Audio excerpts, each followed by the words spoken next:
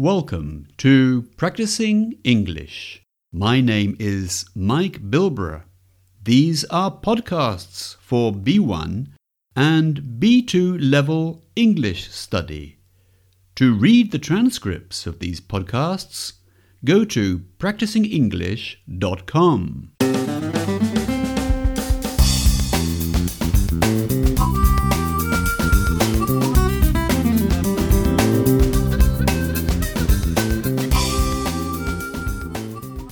Hello and welcome to another podcast by Practicing English. And today we're going to talk about very large numbers, how to use them, and also an interesting little article about outer space. Here we go.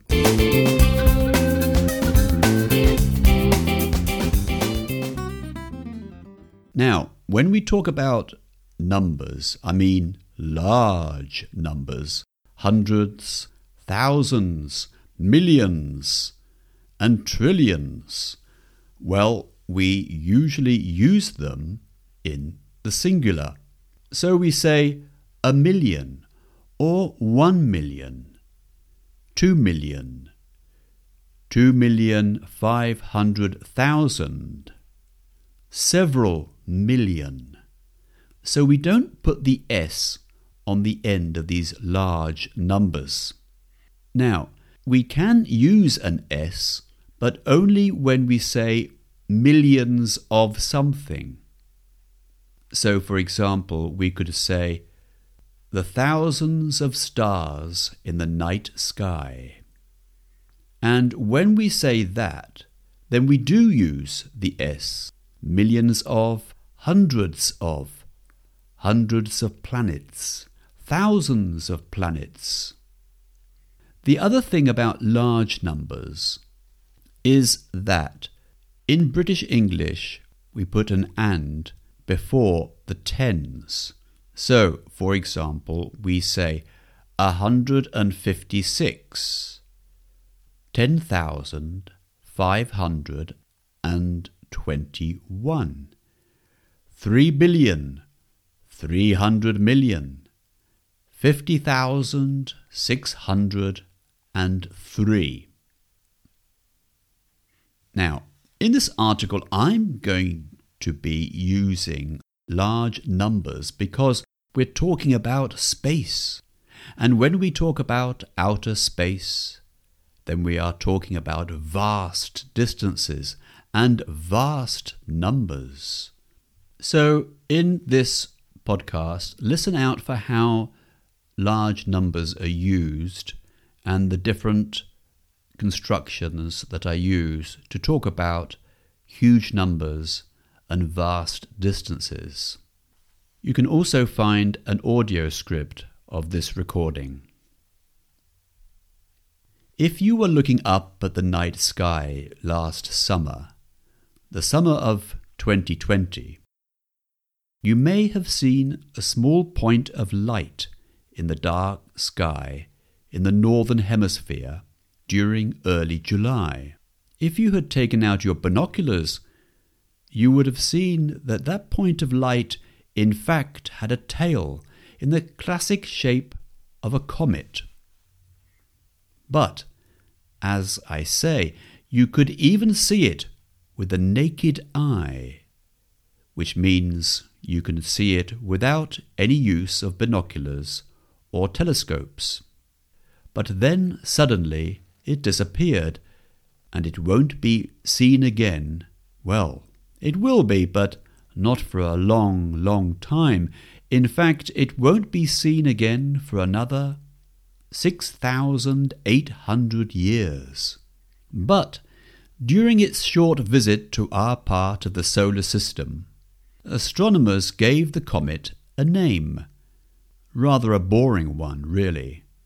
C/2002F3. Although it did have a nickname as well, and that nickname was Neowise.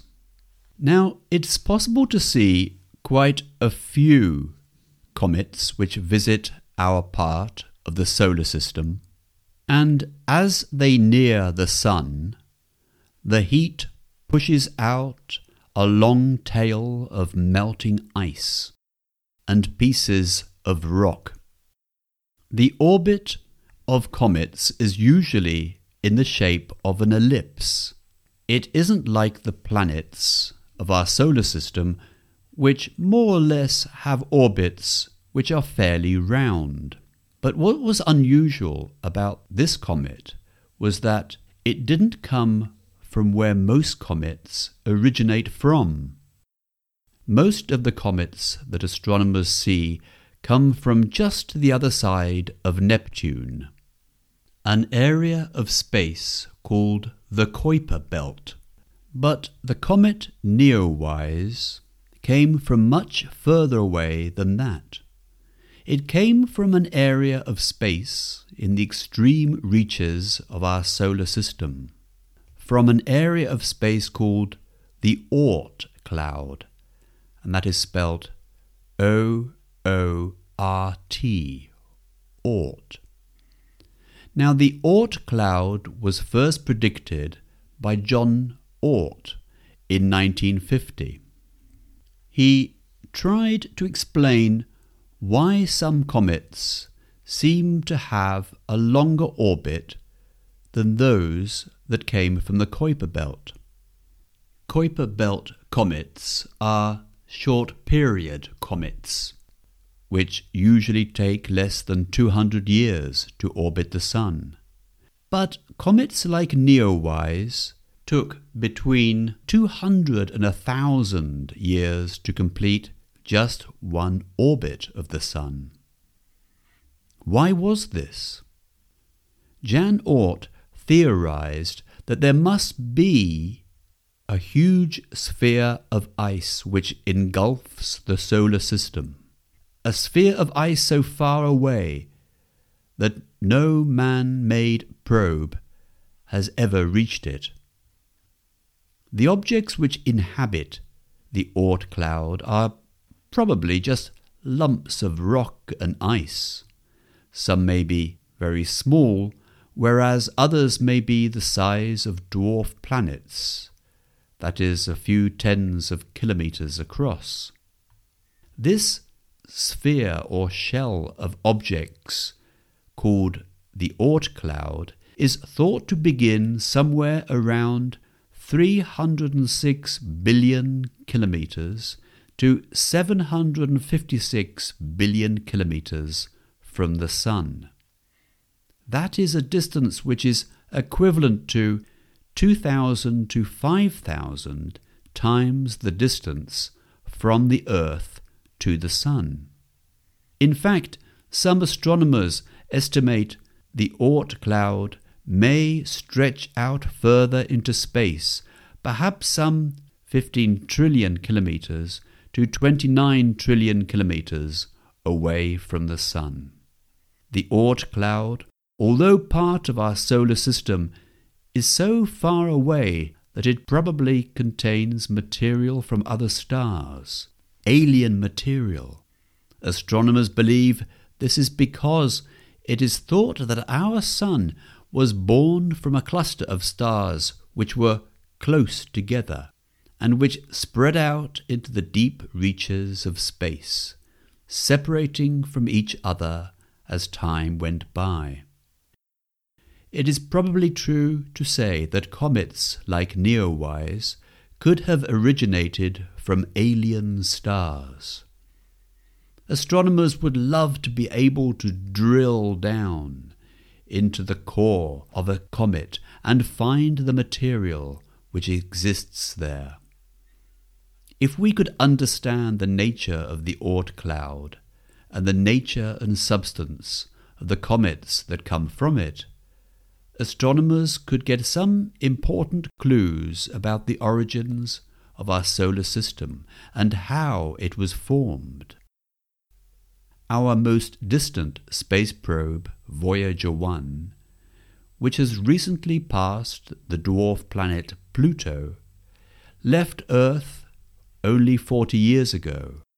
and it is only 1/10 of the distance to the edge of the solar system and the Oort cloud, and will take another 300 years before it arrives there. Bye for now.